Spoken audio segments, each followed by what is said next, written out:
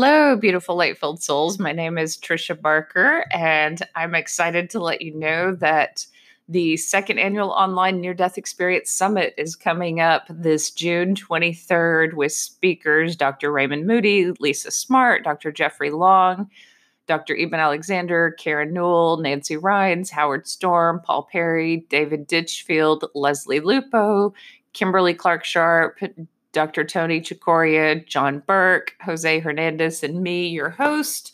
There are plenty of videos to check out ahead of time, but please look at this link and we'd love to have you join. You can get your questions answered by the speakers at this event. And thank you so much for your support of my memoir, Angels in the OR, which launched last month. It is such a pleasure to connect with readers, and many people have enjoyed the Audible. So if you don't have an Audible subscription, you can have 30 days for free and get my book that way. But I would love to hear from you, and I hope you enjoyed this recording. You can check out these interviews on my YouTube channel. I'm converting many of them over to podcast, but enjoy. Hello, beautiful light-filled souls. Welcome to my YouTube channel. I'm so excited to be here with another near-death experiencer, and I will get into his introduction in a moment. But first, I want to remind you to check out the link to the second annual Near-Death Experience Summit and also my book, Angels in the OR. But today I'm here with Jose Hernandez, and he is an artist, and his artwork is really moving and touching and changing lives. So I'd like to begin by just asking you how big of a change that was in your life to go from engineer to artist. It was a difficult transition, actually, simply because my experience of dying was very difficult for me. I really didn't integrate easily into it. I fought tenaciously to kind of hang on to my more educational background, my scientific background. And so it was a difficult transition. It took quite a few years before I was able to finally say that actually did happen. So I'm sure that's a familiar, you've heard that often. Yeah, that we bring back knowledge from the other side that seems so simple and beautiful, but then when you begin to translate it into this life and this world, you brush up against people who don't believe or don't initially understand, and so it's a little frightening. Yeah, the first wall that gets put up is really by your family and friends, your colleagues at work, and they begin to kind of push back and move away, and your circle of friends gets very small quickly. You're kind of put into a space where a lot of people think that you're losing your mind, literally, and just some of them will say it to you. Most of them don't. They just kind of move away, but you already know why. And your family does the same thing. I mean, they try to be more compassionate and understanding, but it's very difficult for them too. When I had my experience, I was a true atheist.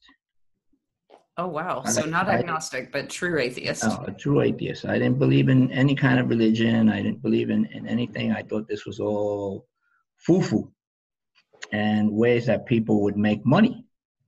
So the church was a great business, and I looked at it that way. And I struggle with the fact that you had to do specific things to kind of be welcomed into a church, so that there were penalties. So there was always a threat of something bad happening to you if you didn't follow a specific path. I always thought that a God would not format it like that. I don't know, in my own mind anyway. The other difficulty I had, that my mother was French. So she was a Catholic. My father was half indigenous.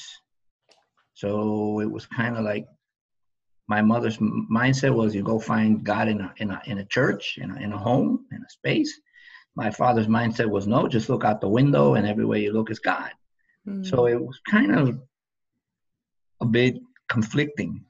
So it added to my mindset of maybe there is none, because there's so many different beliefs about it. So when I died, it was really hard to process that.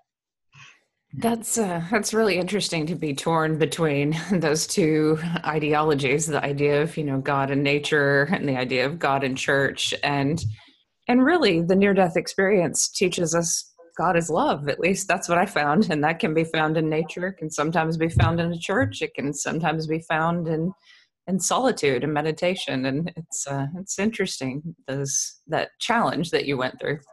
Yeah, and the reality is that, like you just said, you find God everywhere. There's no special place. Every space is special. And it took many years after my death experience to begin to realize, because as you know, when you have your experience of dying, you get this interconnectivity. You feel like you're connected to everything. So that sense of oneness is really profound. When you come back into your physical body again, you feel that sense of separation. So there's something about being in body that makes us feel like we're independent of the rest of the world, and unique in that sense, right? Because I am me, and this is me, and I'm separate from everything else.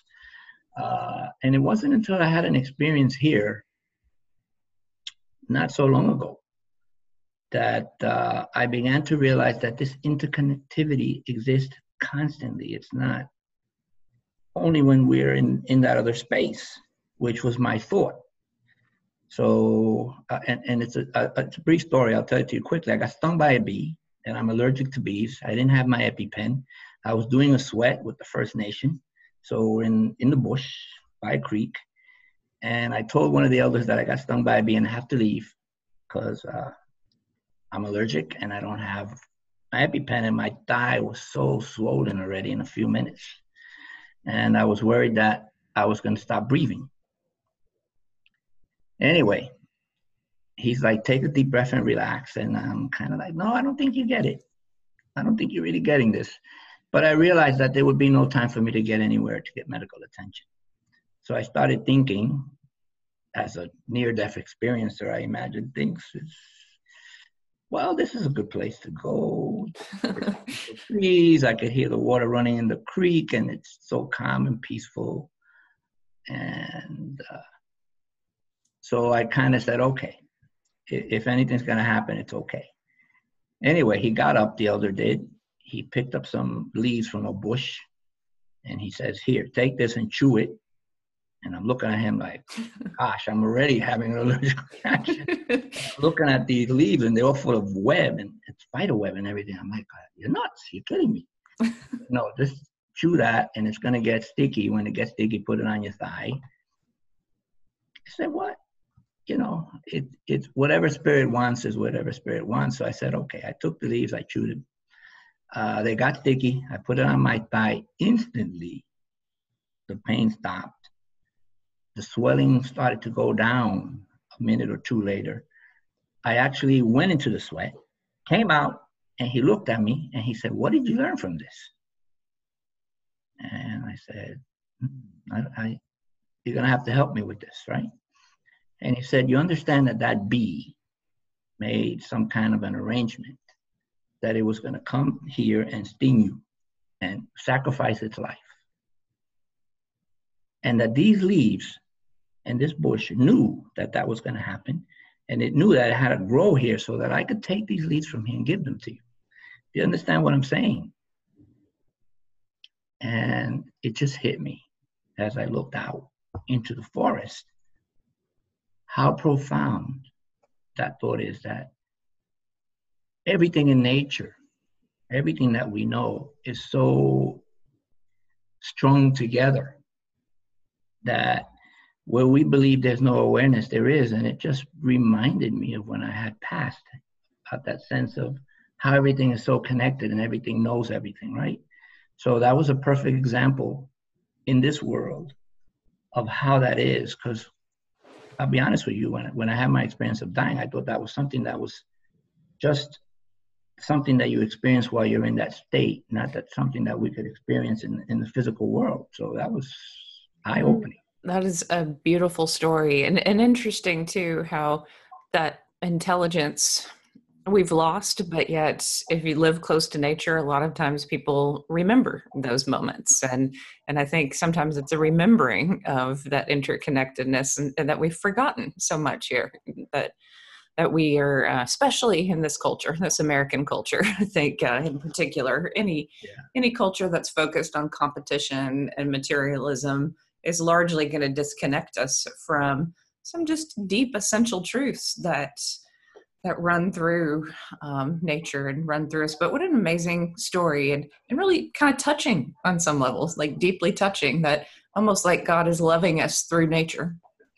Yeah, and it's very emotional for me because, it makes you feel so much more relevant and so much more important, because often we feel so isolated and so distant from everything.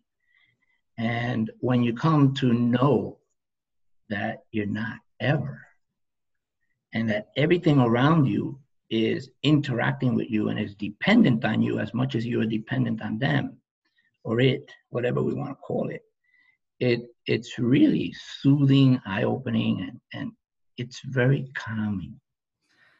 It's a calming feeling that it permeates through you, to know that everything is as it should be, in a sense, right?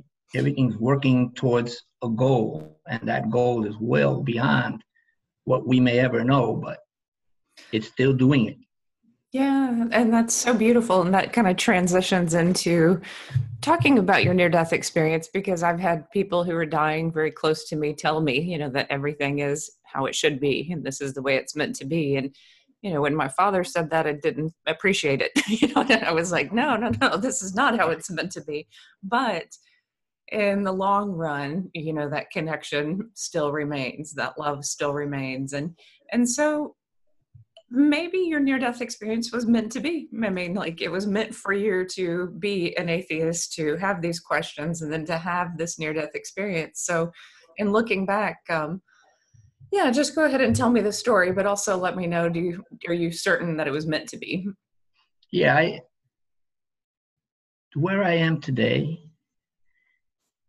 could only have been orchestrated by the series of events that is my life. And I think that that's relevant to everybody. So if I didn't have this experience, I never would have been doing what I'm doing right now. So it changes your life in many ways. So I'm going to tell you a little bit about the story so you get an idea of where I'm coming from. And so I am an engineer, and I'm also a kind of guy that likes hands-on. So I like to use my hands. So I was up on a bucket truck. We were running some electrical lines. It was Wednesday. And not that Wednesday is relevant, but it was relevant because it was Thanksgiving the next day, which meant we had a 4-day weekend. And we were running late. And this is the kind of work that you just can't stop. Or perhaps it could potentially mean some people will not have power. So we started to kind of try to hurry up. And then what we thought about, now these are two engineers who were quite brilliant. We decided, I'm going to stay up on the bucket. We're not going to go up and down. And you just be careful with the trees and navigate, delicately. So the guy that was with me, my partner, was more worried about hitting it, electrocuting me up on top. So he was more worried about looking up, and he just kind of bumped into a tree. I hit the bucket and I broke all my ribs on my right side. So it wasn't anything dramatic. Everybody thinks, oh, you're running lines, you're going to be electrocuted or fried. No, that's not what happened. It was very basic and simple. I was sent to an emergency room, of course, and I was treated with some medication for pain, and then they tape you up. So it's a bit difficult to breathe. And then they gave me something which is an anti-inflammatory, which a lot of people use. It's over the counter, so it's ibuprofen. And it turns out that I was allergic to ibuprofen. So it started to make it really difficult to breathe. So after I got home and I'm struggling to breathe, I called the hospital and I said, hey, I'm really struggling to breathe. Is that kind of like normal? And they said to me, well, you're all taped up. It's going to be hard for you to take a deep breath. So it's going to feel like it's really hard to breathe. And I said, okay, that kind of made sense. So I waited and waited. And this actually took a couple of months before it actually really got bad. Because there was some issues with my ribs that weren't healing properly. And so I kept getting more difficulty or having more difficulty in breathing till I could barely breathe. I went to the emergency room. They took me in, and this is when everything kind of starts. I was sitting in the emergency room waiting, and I know the nurse said, here, if you need anything, push this button. And I sat on that bed, and I was really struggling to breathe at one point. And I thought about pushing the button, but because I kind of grew up in the South Bronx and we're supposed to be these tough men, I said, no, I could manage this. I could get through this. I always do. And I decided I wasn't going to push the button. I waited about 45 minutes. And when I finally pushed the button, the nurse came in and she just looked at me and she just hit the cold blue. And that was the beginning of my experience of dying. And I had a series of emotions because I was suffocating, so it was kind of slow. And I'll tell you what my first emotion was. When everybody ran into the room, my first emotion was shame. And I felt the shame because I was trying to hang on to this little sheet that you have on. And I was so weak that I couldn't. So they just stripped me down so quickly that I just felt shame. After I had that sense of shame, I started to feel, what if this is real? What if something's really happening here? And what's going to happen to my family? Because I never expected anything like this. So you're totally unprepared. And I'm thinking, how are they going to manage? And that created a tremendous lump or pressure in my chest. I was like, wow, so intense. I've never, ever felt that before. And thankfully, I'll say I haven't felt it again, but it was such an emotional moment. Then I started thinking, well, I've been through a lot and I've never really had any challenges, so I'm going to be okay. And I started thinking about God. And I started thinking, well, this is a great chance for God to prove to me that he's real. Oh my goodness, you actually thought that. But I said, okay, God, I'm praying and I'm saying, you know what? If you get me through this event, I will change. I'll change my way of being. I'll be a better person. You won't regret it, kind of thing. And after a moment, I'm waiting, nothing happens. And then I felt this sense of anger. Like I knew he wasn't real. I knew there was no God. I don't know what I was doing, what I was trying to do. So I kind of cursed God out. And as I was doing that, my heartbeat began to get very irregular.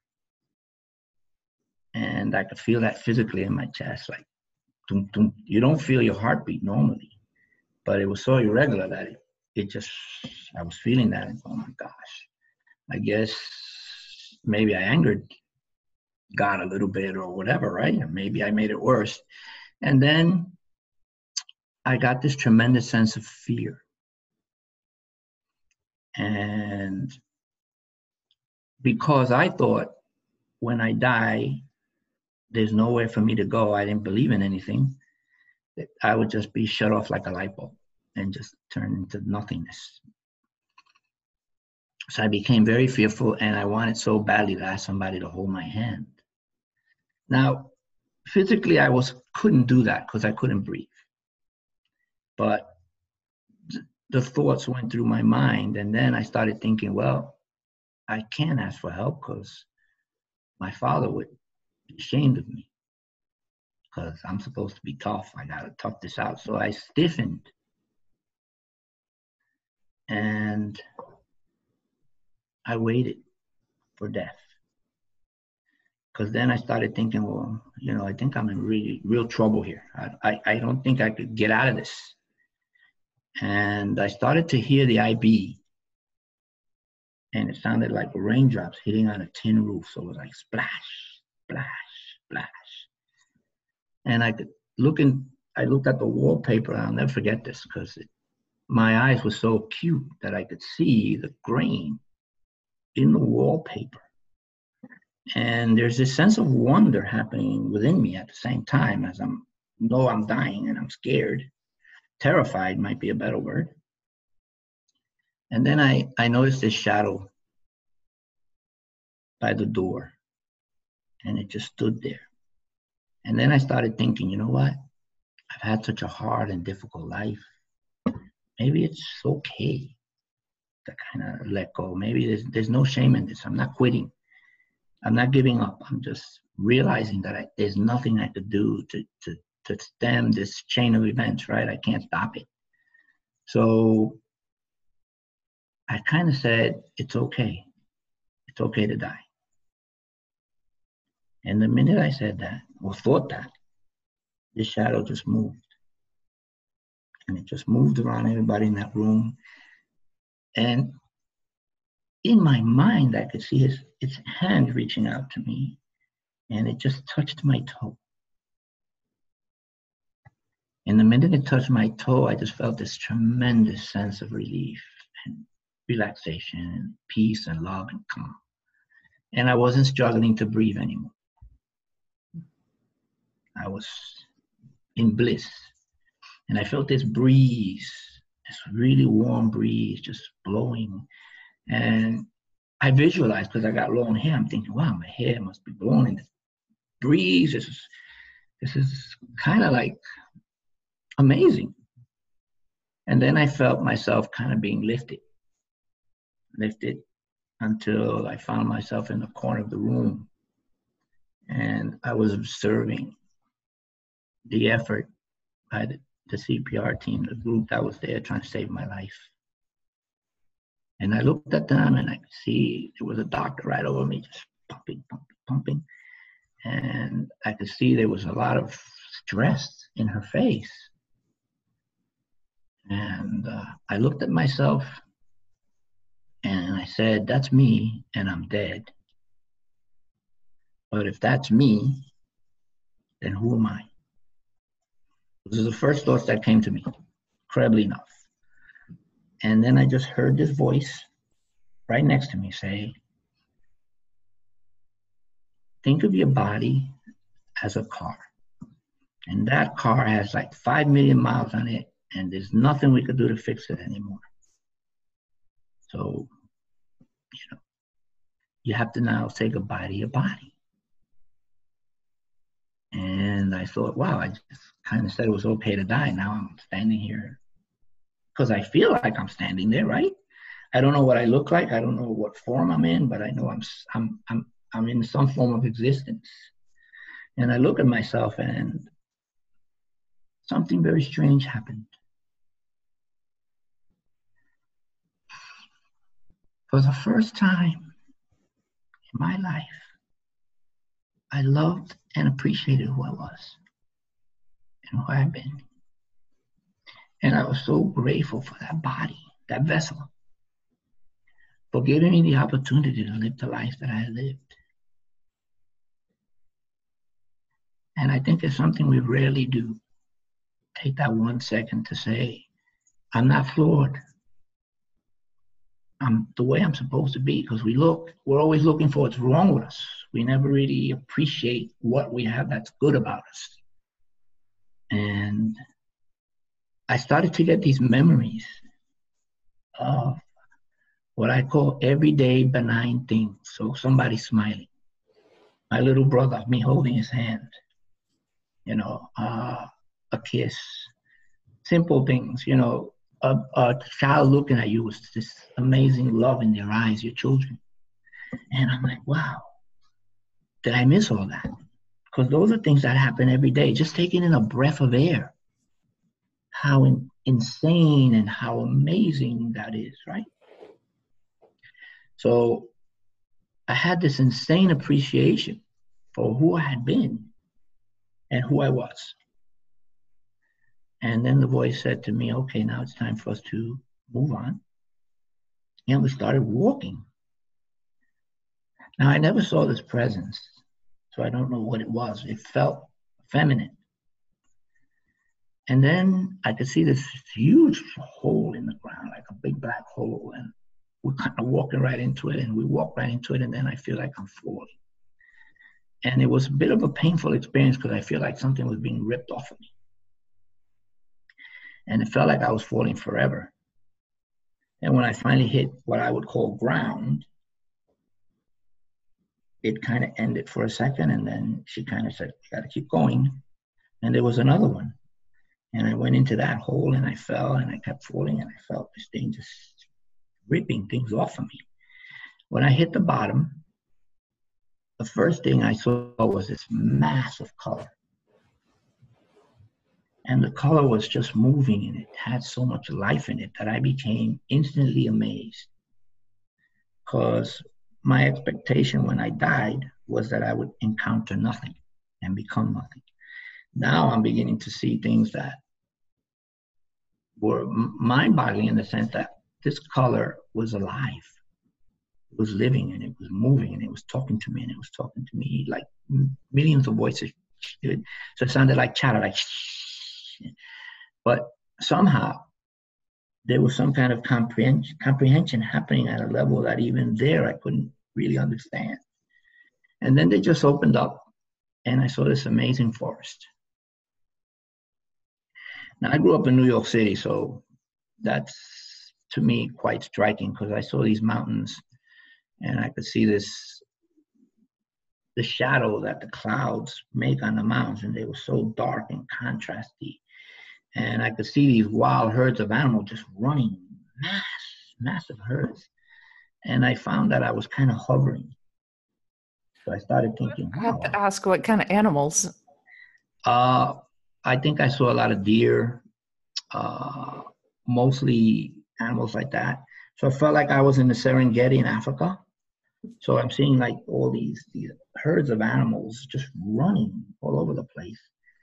And something that I would probably only see in a zoo, because where I am, we didn't have none of that. So I saw this amazing vista, and I'm looking up and I'm seeing that mountain, and I'm realizing that I'm flying. So I said, oh my gosh, I'm flying.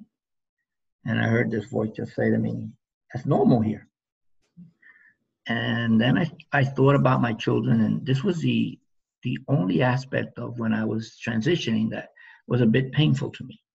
So I said, what's going to happen to my kids? And that voice said to me, don't worry, you could see them from here. And when I heard that, that was like the most amazing thing that I have ever heard. And I said, oh, wow, this is amazing. So it took all my fears away. And then I just started flying, and I started moving over this landscape and looking down and feeling, of course, an amazing sense of peace and calm and tranquility that comes with it, and this deep sense of love. And there's no way to really describe it. You've heard that probably 100 times, but there really isn't. But I continued on my journey, and I went over the mountaintops, and I could see snow on the top, and I was like, wow, so amazed. I was really awed more than anything. And then I looked out into the horizon, and I could see the sun. But I saw the sun as if I'm looking through a telescope, and I could see the flares coming out of it and all that activity. And I felt that this wind that I was feeling was, giving birth there. And it was this warm air that was just coming to me. And that's why I was able to fly. That's what was giving me this lift, this warm air. And I'm thinking all these things, and I look down and I see this amazing cove, and I see a beach, and I see a man in the water. He's like knee deep in the water. And he's got 6 children holding onto his right hand in a string, right, in a line, and 1 child on his left hand. And I said, wow, that's pretty amazing. Let me go down and see what that's all about. So I moved down, and maybe I'm about 10 feet, 15 feet away, and he turns around. That was my father. And we just looked at each other. It was amazing to see him, but what was more amazing was that me and my father had a very, very hard relationship. We used to bump heads tremendously, and he used to drink, and he was quite abusive. And even though I was the 7th of 8 children, I became like my mother's protector. And so we had a lot of clashes, and I don't ever remember saying to my father in life that I love you, or he to me. And his ways were very strict. So we couldn't hug. That wasn't what men do. It was like he had this image of men being like empty, without a soul, without feelings, So that's what you learn. So it was riveting that I had this experience. And in my mind, if we could call it a mind, maybe my consciousness, I was just thinking, wow, what an opportunity to say to my father what I could never say to him in life. And so we had this exchange that was very emotional to me. But I understood that he loved me. And I think he understood that I loved him. So it kind of reunited us in a strange way. Not only did we meet there, but from a more spiritual perspective, we became one. Anyway, after all this amazing time, he looks at me and he says, look, you have to go back. And I'm looking at him and I said, no, I don't think so. I really like it here. He's like, no, you got to go back. It's not your time. And I'm looking at him like, no, I want to stay. And then I felt this tugging, like in my chest, but coming from my back. And I started being pulled. And I went back into my body. I opened my eyes, and the doctor that was doing CPR, she kind of got surprised, and she kind of lifted her head back a little. And then I went right back to my father, and I'm in this space again. And he's looking at me, he says, no, you really don't get it, you have to go back. And he said, look, this is what we're going to do. So we kind of started to structure a deal in heaven. And he said to me, look, when it's your time, I promise I will come and get you. And I looked at him and I'm thinking, wow, what an amazing deal that is. How could I say no? And so I accepted that. And I went back. And I went back into body. And it was quite painful because I had a respirator on and I was struggling. I wound up in hospital for almost 3 months. And I have to say that the experience, even in an amazing way, would save my life after it brought me back, because I would escape to this space of color every time they hit that cold blue, because my prognosis was you're not going to leave this place alive, so you better take care of whatever you need to take care of. And it, even though I had the experience, it still was fearful to me, because I thought that my mind was broken. I didn't think that, I wasn't sure that had happened. And then when I asked my cardiologist, when I could finally speak a little, I said, I think I went somewhere. He just looked at me and said, no. You had a chemical reaction in your brain, and your brain is still alive for 2 minutes after your heart stops. And I'm like, oh my gosh, maybe I am crazy. And so there was a lot of uncertainty. And so you 3 months in the hospital, and you were probably medicated, but you were still able to connect with that other side at times. Were there moments when you were able to believe, or were you talked out of it by that cardiologist? Well, it was a real struggle for me, because the instant I came back, I was wondering if that had really happened. You know, there's that rational side of me, I guess, that left brain that kind of says, this is not logical, this doesn't make any sense, this can't be real. So I wrestled with that for a bit, and it made that more difficult, because every time they hit a cold blue, I'm thinking that could be me, or it will be me eventually. And it created a lot of stress and fear. And I would escape to that space of colors, and somehow I began to get better. And it got to the point where I was getting ready to leave the hospital, and my cardiologist looked at me and says, I don't know how you survived. You know, I don't know how you did it. You're my miracle patient. I'm looking at this guy like, still very confused, because I'm still wrestling with, did it happen? Did it not happen? Did these colors actually help me to improve?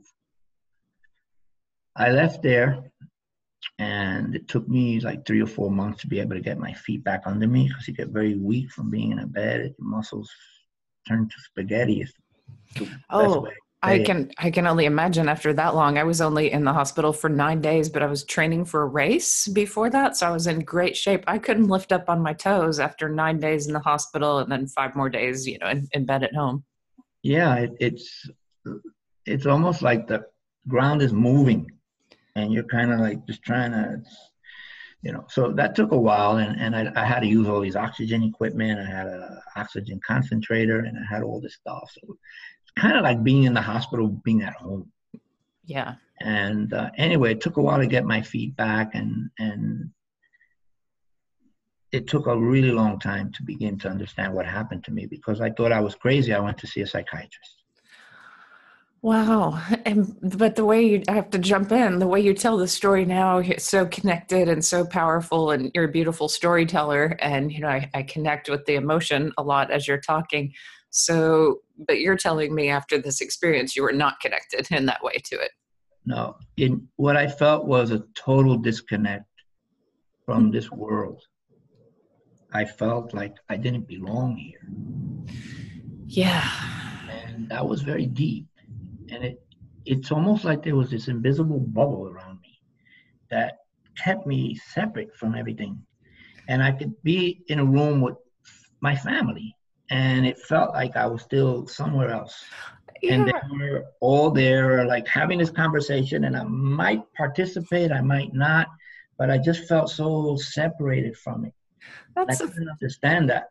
That's the first time I've really thought about that. But I had those first couple of years, I had those moments too. And I'd feel so separate sometimes that sometimes I'd feel really connected to others and this oneness. But other times I'd wonder if I was dead and I was a ghost. I was like, wait, am I really here? Like that disconnected. Or am I in another reality?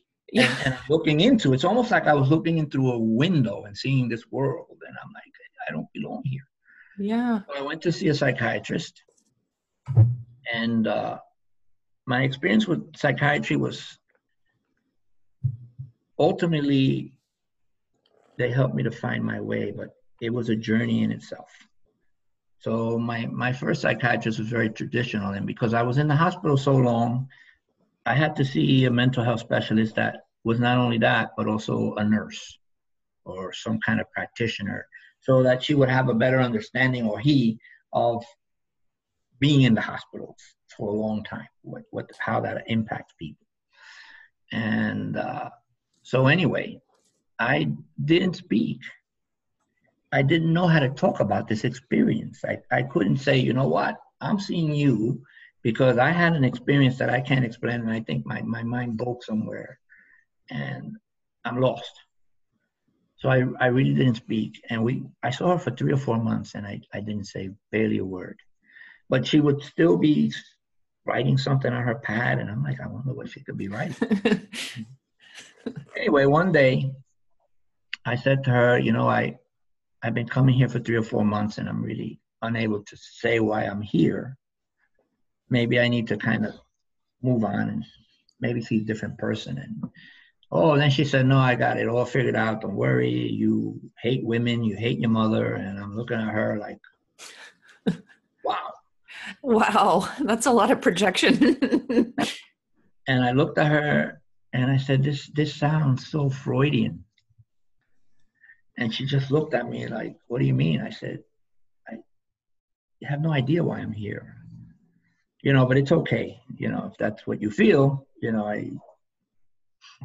so I called my insurance company and they said, okay, we're going to put you with somebody else. Wow. And I met this other woman, and this woman was really short. Now, I'm a short guy. She was really short.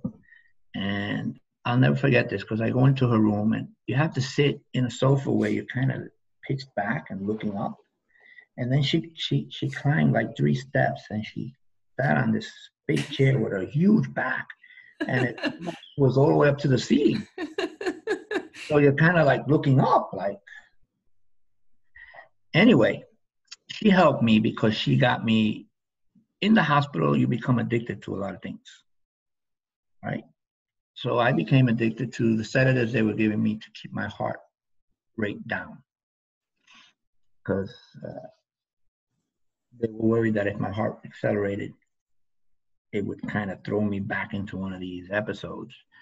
So they were giving me Xanax, and they're giving you that every 4 hours. Yeah, I came out of there. I didn't even realize I was addicted to anything.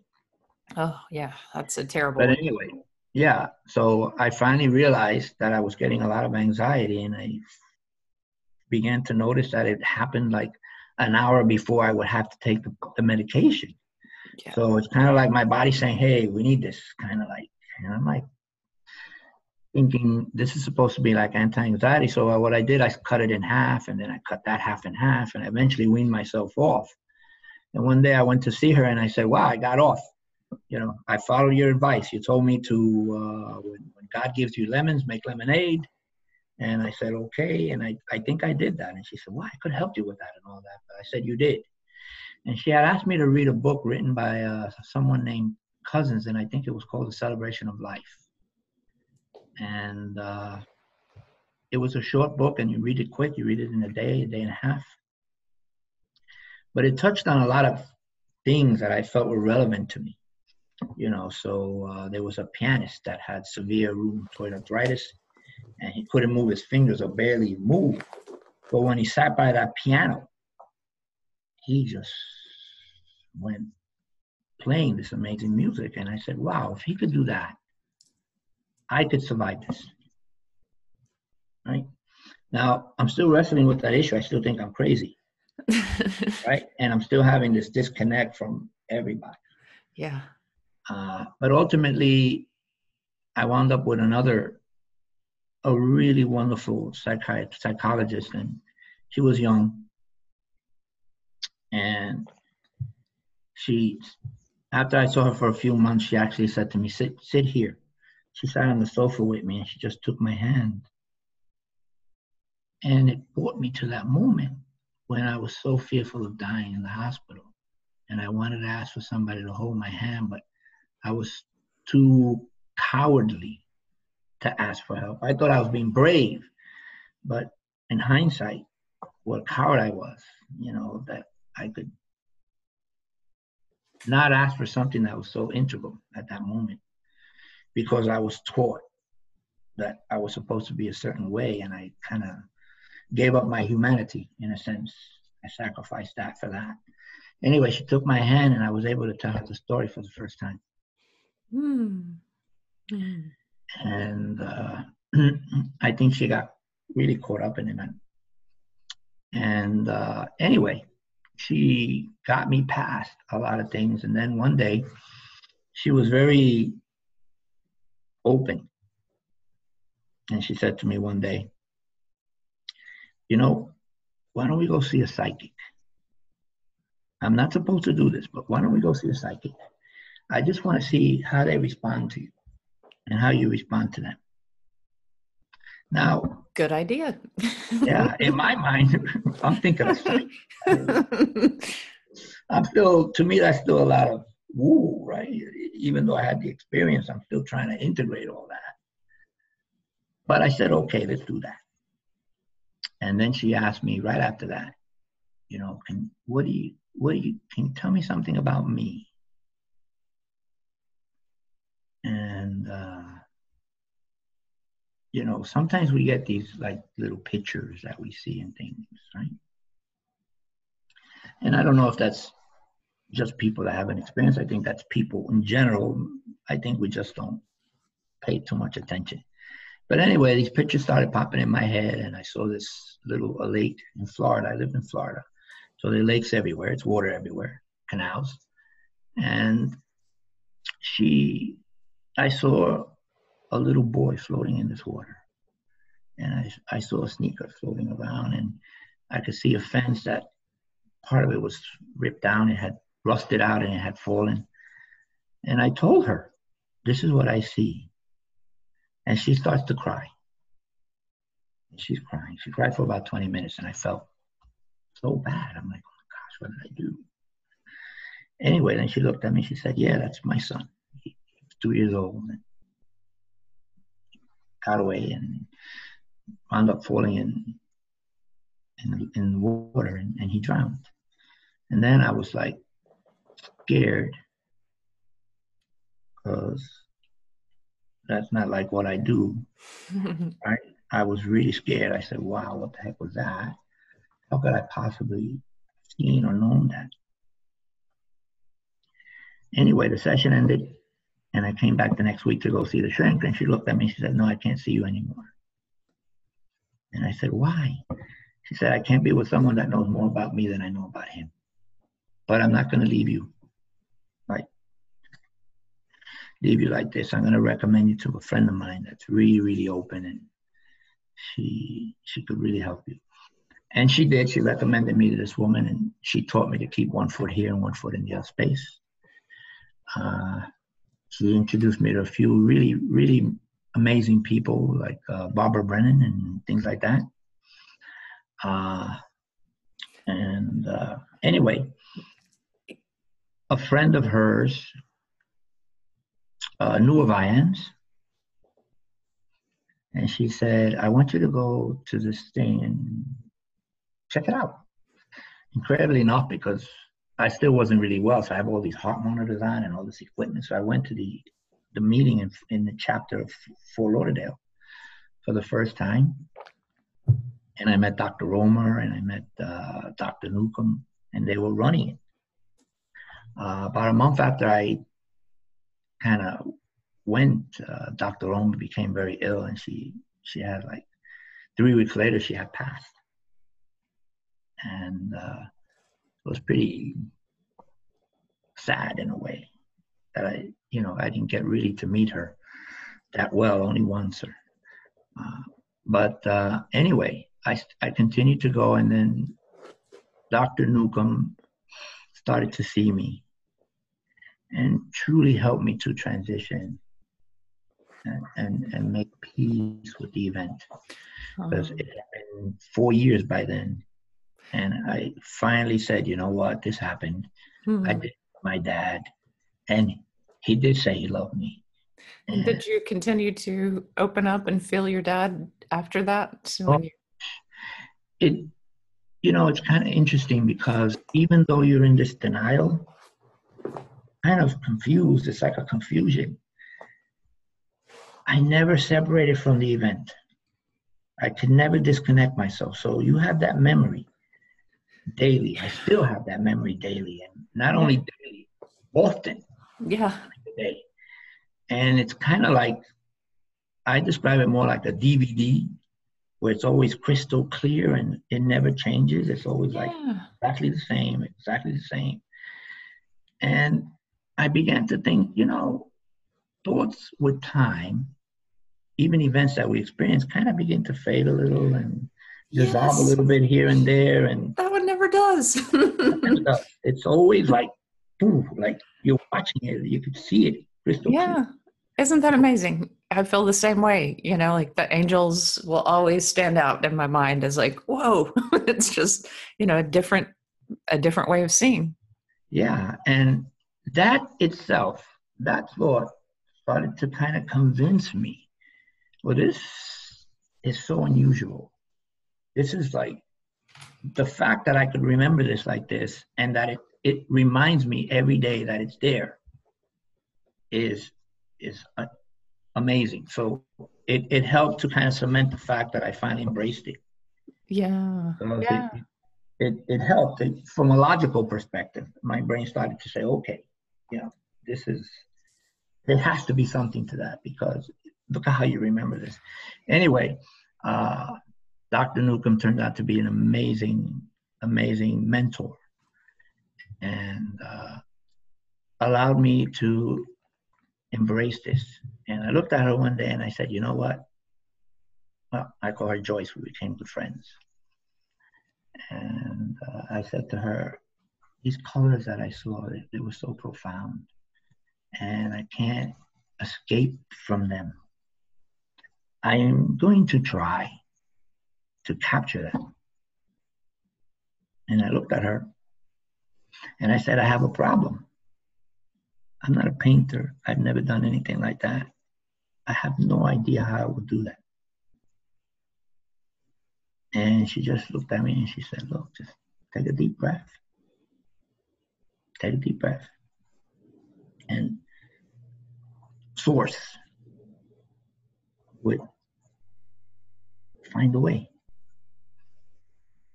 And we always had this thing. I would call it spirit. She would call it source. At the end of the day, it's the same thing, God, whatever we want to call it. It doesn't matter. We're talking about the same thing.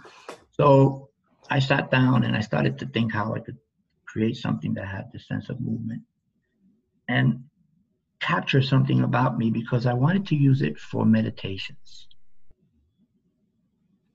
And so I said, the universe starts in an empty state, very profound, what we believe is an empty state, blackness. And attached to it, there's nothing in there. And I started to think about that, and I said, okay, we're going to start just like that.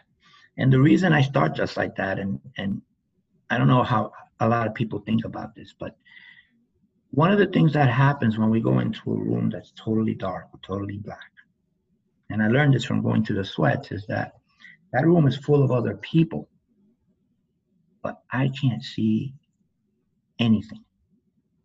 So I know they're there, but visually they're not there. They don't exist. All I see is black. And that's how I imagine the universe was in the beginning. And then there's this explosion of light and color. And creation happens. And so that was my sense. So I paint with a black canvas. And then I start to put, the first ones actually started with my image. Because the idea was, when I was dead and I had first come out of my body and I saw myself, I said, that's me and I'm dead. But who am I? It's like, I need to find who I am. This is what I look like now. So I'm going to start with this, and then I'm going to keep painting over it, painting over it, painting over it. And I did that because that represents the many different people that we become during the course of our life. So when I'm 5, I'm not the same like when I'm 10 or 13 or 17 or 20. We become more, we change as we learn, as we experience, and all those things become a permanent part of our being. but collectively they create change. And I wanted to see if I could try to capture that and create a venue where if we look at it, we could find a path to the origin of our being. That's profound. And that's really incredibly profound. And I've loved your story. I'm actually going to stop this here because I want to house the next part of this in the summit, the online summit, where you can really talk about this art and how it can touch people's lives and change them in beautiful ways, help them heal. Just what a great story. Wow. Thanks for being on my channel. Like, this was really fantastic. Thank you, Tricia. I really appreciate the opportunity. And I'm going to say that in my eagerness to tell my story, I forgot to just say my name is Jose Hernandez and a simple thing like that. So just to put that. I think I did say it at the beginning, but I'll put the links to your website, beneath this video and all the links to things that you're doing as well in the show notes. But yeah, check out the summit as well to hear the rest of Jose Hernandez's story and more about what he's doing. But thank you so much. Thank you.